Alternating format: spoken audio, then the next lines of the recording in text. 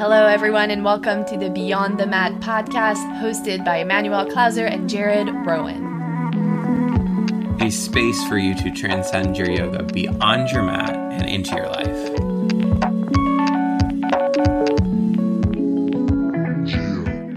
Take a deep breath in through the nose and out through the mouth. And then a deep breath in through the nose and out through the nose. And let the body settle. Let the mind be the mind. And to start today's podcast, we're to go right into a metta meditation, which is a loving kindness meditation. I'll ask you to bring a few different types of people to mind. And we're going to wish them loving kindness through a statement. May they be safe, peaceful, and free of suffering. Imagine your mind as if it is a movie screen, and allow my voice to be the projection of the images onto the screen. So first, bring the image of yourself to mind, and let it be a pleasant image, one where you're perfectly happy. You might even be laughing. And play it out like a memory on the screen. And say to yourself, may I be safe, peaceful, and free of suffering. As you breathe in, allow the image to fade back to white. And imagine a neutral person, someone you have contact with maybe on a daily basis, but don't necessarily know well.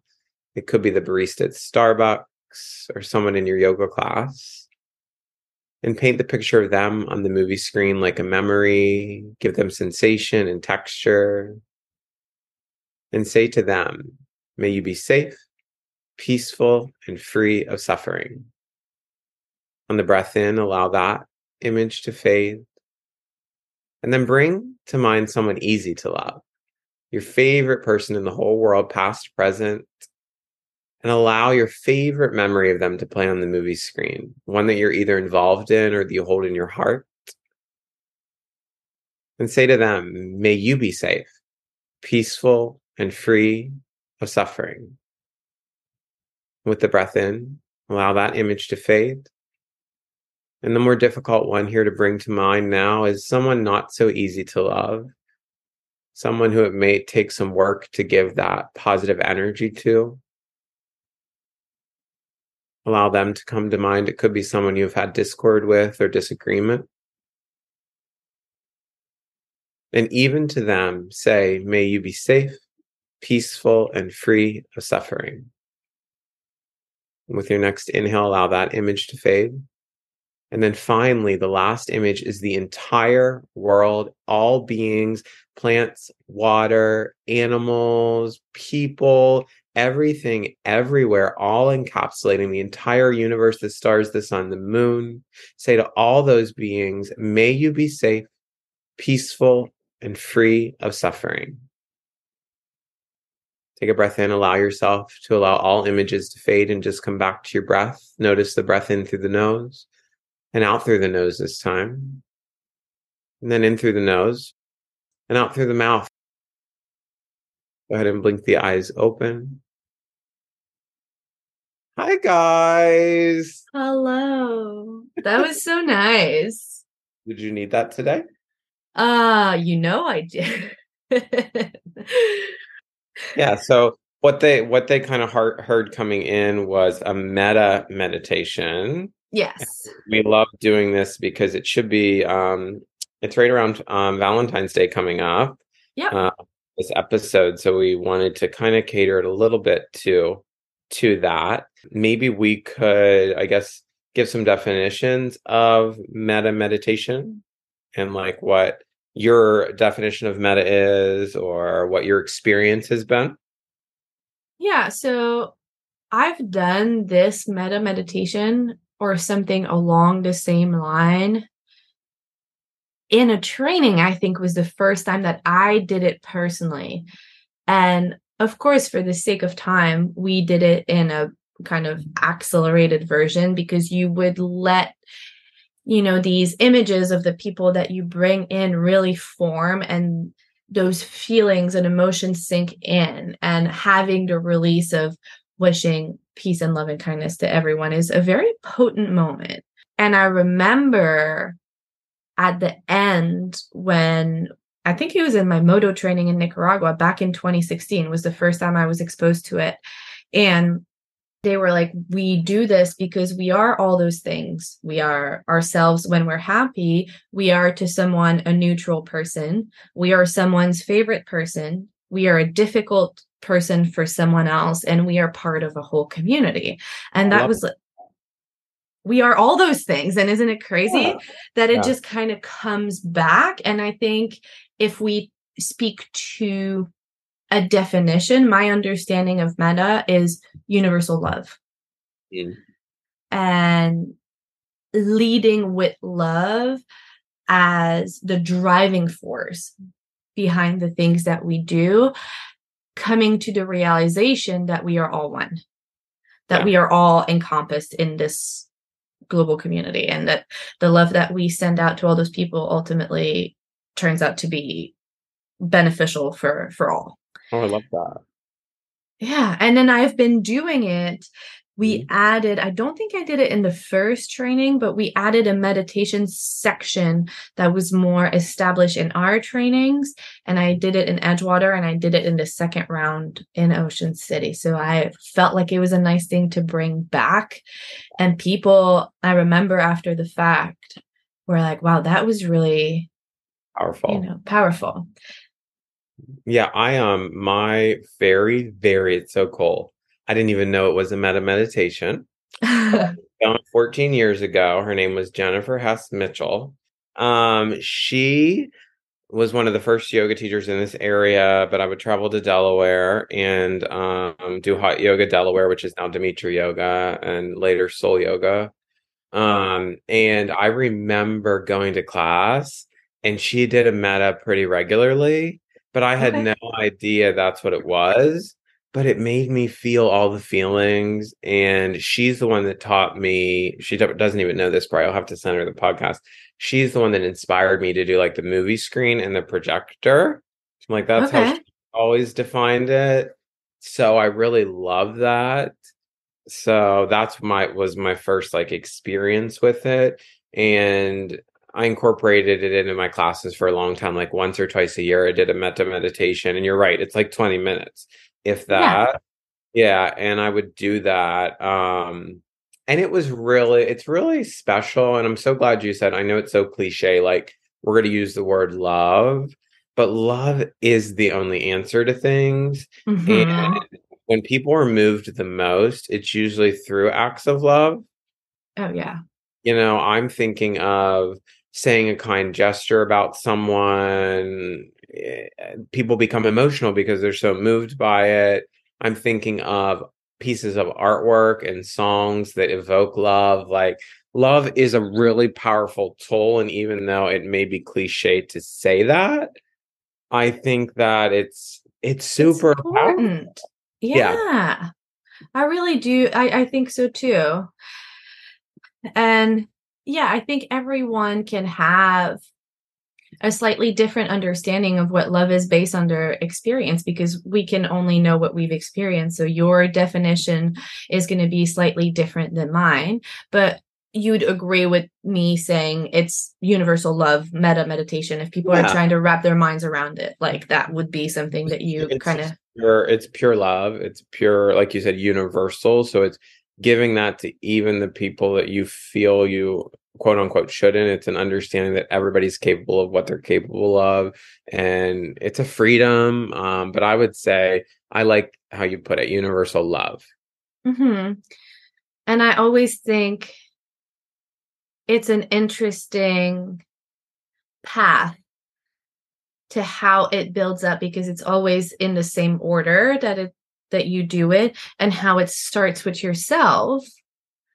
And then it slowly brings about different kinds of people, which can be, I guess, easier to send love to in a way. And then it's increasingly more of a foreign concept of like, how do you send love to someone that feels difficult or that you may experience friction to?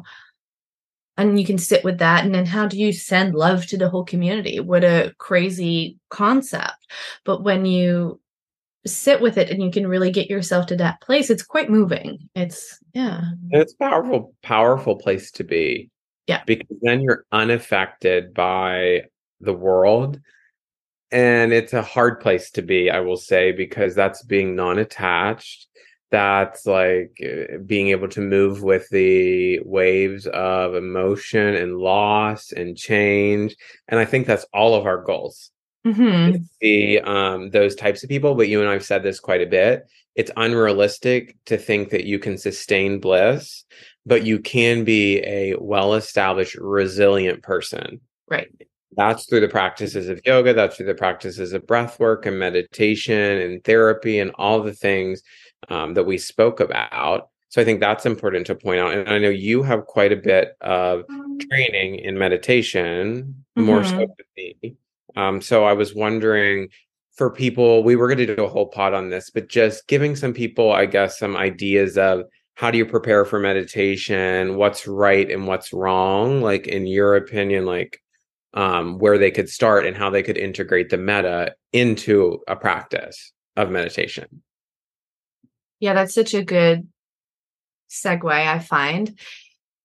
You know, we've spoke to this in different podcasts, different little pieces of it through season 1 and 2. The idea with meditation, what I encourage people to do is just get started. Don't put so much of a fuss on what you're going to do and what it's going to look like and where you're going to sit. These things will come to you in an organic way. But what you have to do is you have to sit. Yes. And so I, if we're being very honest, had a super well-established meditation practice. And as I moved to Miami, the first couple months I was good with it, and it fell off the deep end in the fall with the amount of work that I've been doing. And I know there's always an excuse, but I've spoke to this in the rest episode, where at this point it's like today I was up at 4 and I didn't have time to meditate because I needed to go to the studio to get stuff done before my private at 6. So I'm not going to wake up at 2 to meditate. Gosh, no, right. You know what I mean? So at one point, something had to give, and that practice was one that fell off. And as we moved into the post-holiday season for us, it's the busiest season ever, but I have more support. I will come to my point. I've realized, like, sometimes I make really long points. I'm coming to it. I've realized I have a little bit more flexibility in the coming weeks, and I'm starting from square one again. And when that happens to me, I used to sit just straight up on the floor for 30 minutes. I didn't need a pillow. I always faced the same way. I didn't have music. I'd just sit there. Right. I can't do that right now. My mind is agitated. My body isn't accustomed to it. So the way that I get started, because I make a point to do it when it's been a while and I'm getting back into the practice, and I just do it from my bed. I'm like, I don't need to move. I don't need to have an altar. I just need to sit with myself. And so I put a glass of water on my nightstand. I drink a glass of water, and then I put my timer on. Again, when I get started, I do like to have either a semi-guided. I don't like someone talking to me the whole time, because then I don't feel like I can tap in. But sometimes I like a reminder, especially if I'll go for, right now I'm doing 15 minutes, which is half of what I was doing. That's a lot for me. Right. But so, and just, there's no right or wrong way. It's just however you can tap into yourself. And for me, I need to, eventually I'll go back to the floor, but right now I need to be comfortable. I need to not feel like my body is aching in all places, because my mind is already so busy. I need to really have that at the forefront and just sit with my thoughts and be with myself. And then when that kind of starts to calm down a little bit, then I can organize my body in a way where I'll be able to have a different positioning and stuff like that. And I think what is a good point to make, because you just said it. And when we had Abby on the pod, she said this, like, I'm trying, like, make it easy and enjoyable. Like you're saying, like I laid in bed, like don't recreate the wheel. Like a practice shouldn't be like this strenuous, always like difficult thing. It should Right. actually start it out where you're likely going to be successful. So place a 5-minute meditation exercise in your day where it fits, where it's going to work. Yeah. And then the other component to that is consistency of doing it and commitment. That's the other thing, is really make it somewhere where it's going to fit the best so that you're successful, build yourself for success. And I think find commitment and consistency in starting small, like we've said a million times. A million times. Yeah. Moving I would forward. say, as a recommendation, sit. So I sit up in my bed and I lean against my base, like my backboard of my bed. So I'm kind of upright. I'm not slouched or I'm not laying down. But I am supported. Like I support my knees. I'll support my low back. I'm not trying to be a champion at meditation. I'm trying to, like you said, make it enjoyable and make it a practice that I can sustain. And there's energetic and anatomical reasons that people sit. We don't have to get into like all of it, but that's why more of a yoga nidra, that's a laying down practice. Mm-hmm. Like meditation is seated, preferably. Yes. Right. Mm-hmm. And you ask me, if we think of love and kindness, how can it be incorporated into that practice? I think that in the same way that we started the meditation at the beginning of the pod, start with yourself, love yourself, be patient with yourself through the process. Quite frankly, when I got started, my goal was 2 minutes. Oh, good goal for people. Yeah. 2 minutes. That's it. And at some days that was hard, real hard. And that's okay. And be patient with yourself. Don't expect yourself to just sit on the floor for 15 minutes the first time. No, and I think it's a good technique. Like we're talking specifically loving kindness. And I love that you even broke it down to just the one, yourself, because I think that's a great place for people to start. Meditation is really an observation of thought. So Ali Bogard, who's a really well-known, Upward Gold is her website. She's a really well-known meditation teacher I got to train with. And oh my goodness, sometimes I lose my point. That's okay. That's okay. We've both had a week where I'm like talking in circles. I was like, I need to bring this back, and then you lost yours. I know, but I think she speaks on when you go to meditate. This is it. See, it comes back around. My clients laugh at me because I do it in session and I just own it.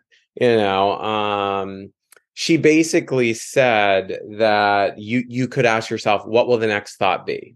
High thought, like thought about my body, thought about my partner, thought about like, what will the next thought be? And you just keep doing that. And that is meditation.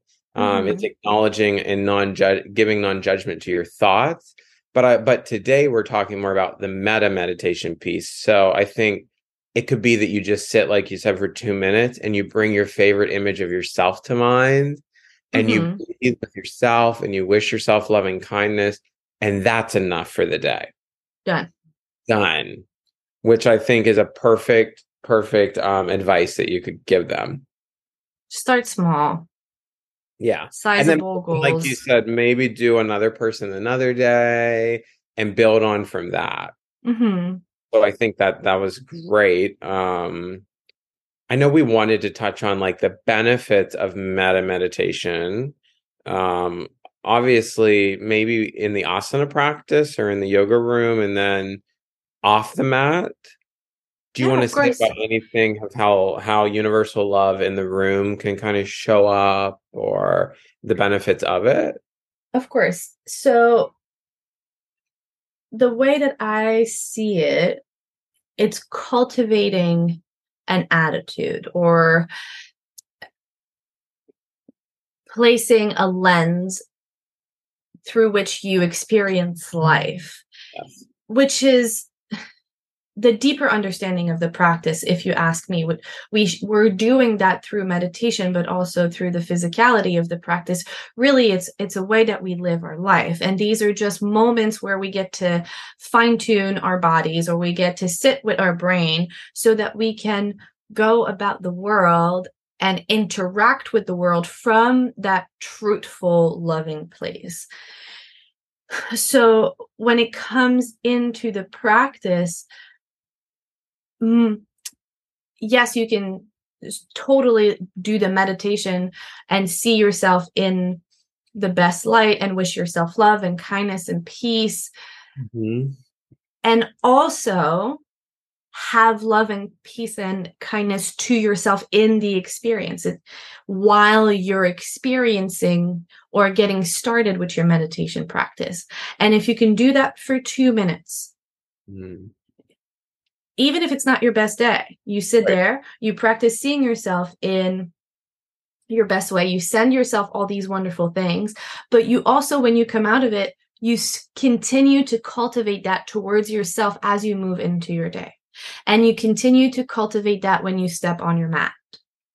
And you bring that out into the world little by little.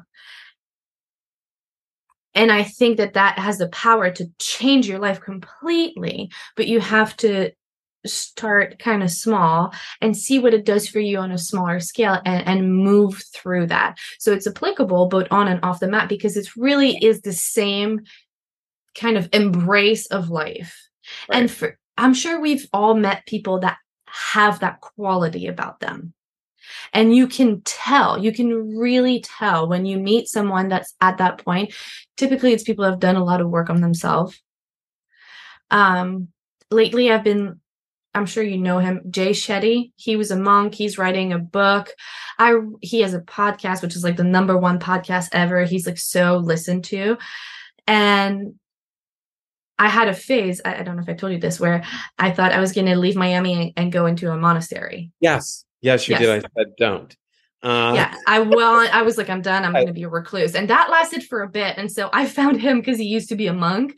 But then I'm not going to the monastery, but I still like him a lot.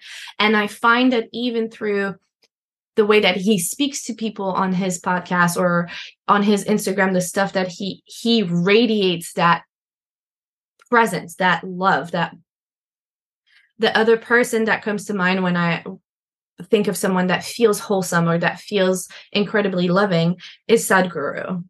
Yeah. Oh my gosh. Sure. Yeah. Sure. And I think that, that's a great image too. Very different people, like one that's super, well, they're both very modern, but just they do different things and they interact with the world in different ways. But you can feel that quality of someone that really has that love for the world, for everyone. And you know what it made me think of, because we talked about this a little bit. We did get to visit Italy, and one of the sculptures is Mary, the Virgin Mary holding Jesus. And in Christianity, I mean, I think, oh my God, she's always painted like the most loving person. And I think that that's a good image if people need like iconography of a different lens. Yeah, I think that that's good. And I think, like you said, it's a lot of off the mat stuff with it. One thing I do want to touch on for people, and I pulled up a quote because one of my clients actually sent me this and I loved it. So I wanted to share it. But loving kindness also promotes self-compassion. And we live in a society where we are not easy on ourselves. Mm-hmm. So loving kindness can teach you how to be easier on yourself. And I think that's really important for people, because people hold themselves hostage for choices they made, usually in their past.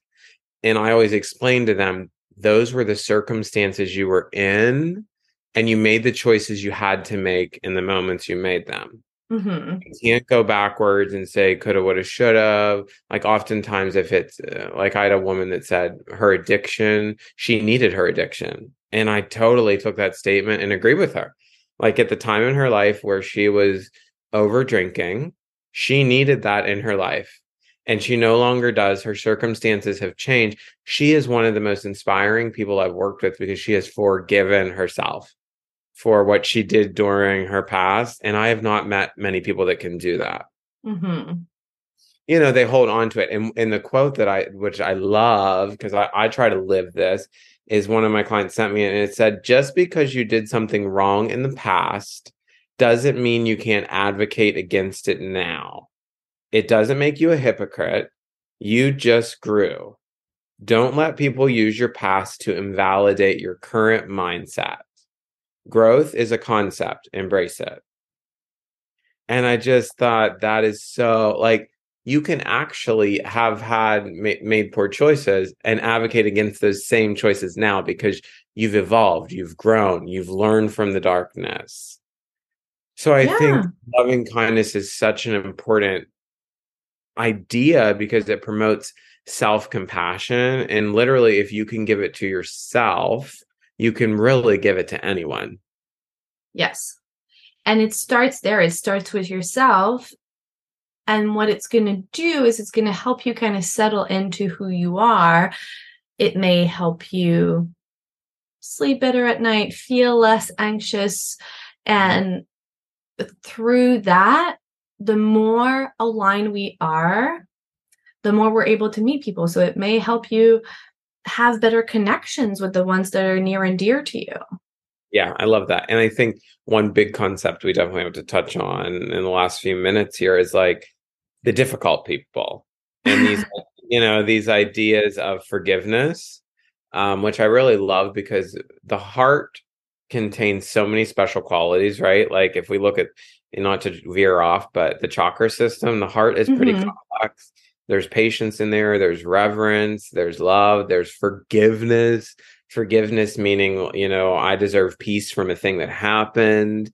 And I think it's really important to know that, and I work in therapy on this a lot, is forgiveness is the goal. The goal is to not say what was done to you is okay, but to move on from it, because the amount of space that you are allowing someone to hold in your present moment for something that was done in the past is huge, right? It's huge. I love that. I'm like, slow clap, say it again. Forgiveness, it's not saying that what happened to you or what someone did was okay. It's saying I deserve peace from that situation. I think that's brilliant. And I think that when you put that definition on forgiveness, it changes the game. I agree. Right. And because I had somebody tell me more recently, forgiveness is not atonement. It's not like a washing away of the wrongdoing, right? No. It's free of their whatever. It's an act for yourself, which I really, really, I just love that so much because I think it allows you to move forward. And that's a big therapy goal for people, is to also realize people are only capable of what they're capable of. And that is a hard pill to swallow. I often work with people on parent issues, right? And the idea of generational quote unquote trauma. So the goal is to realize maybe my parents were only capable of what they were capable of because of how they were loved, how they were. And to get to that point, that doesn't mean you have to accept shit or being treated poorly, but it puts things in perspective, I think. Does that make sense? Yeah, it does. And it's allowing, like you said, things to take up space. We only have so much space. We only have so much time. What are you devoting your mental space to is so important, because it manifestation is a real thing, people. And so if you're devoting that much space to thoughts that are of suffering or of like low frequencies, you're going to live that. And if you can say, actually, no, I deserve to be a vibrant person. I deserve to have moments of deep joy. I deserve to have peace and be able to sail through life smoothly. You'll get that. But you need to come to a point where those things, again, not saying that they're okay, but that you have found peace with them so that you can navigate life from that space. Yeah. And I love that, because it also doesn't mean loving kindness doesn't mean you have to be like, I hope they get really good things in their life. Like it can just be, I see it's human, safe, peaceful, and not suffering. That's all. And you know what? I had a really bad interaction one time with a boss, and this is how I felt like I leveled up, is I didn't cry. She was insulting me. I wasn't mean back. And I just looked at her And, you know, a lot of people heard about it in the place I was working. So they asked me about it and they said, "Oh, are you angry?" And I said, "I feel bad for that person." Like I felt, oh, they must be, you know, like to have that much anger. And in a way, I think that could be loving kindness. It can be like, oh, like I get that compassion, you know, for people who may hurt other people. Yeah, I feel the same way. And it doesn't mean that I didn't have layers of anger before and after. You know what I mean? Like I definitely had both, but in that moment, it was kind of like godly or purely, or like I just, it was grace, I think, kind of swept through because I Mhm. can be a pretty reactive person back to somebody. Um, so that's a good moment for people that may struggle with like the difficult people in their lives. We But all I think, have them. yeah, but I think what you said was the the big takeaway is manifestation is real and even karma is real, you know, and I'm not going there. We're not. I looked, I was like, I can't. No, we're not going to another Taylor song, but karma is real. So know that what you put out does come back. It really truly does. I'm sure you've lived it and I've lived it. Yes. And in the spirit of cultivating love as you move through this Hallmark holiday, it is as good as a day as any to get started. If you needed a push, then maybe that's it. And start with yourself and start small and see where that takes you. Yes. All right, guys. We All right, love you you. guys. We do love you. And we hope that you're safe and peaceful and free from suffering. And we will see you next Thursday. Bye. Bye.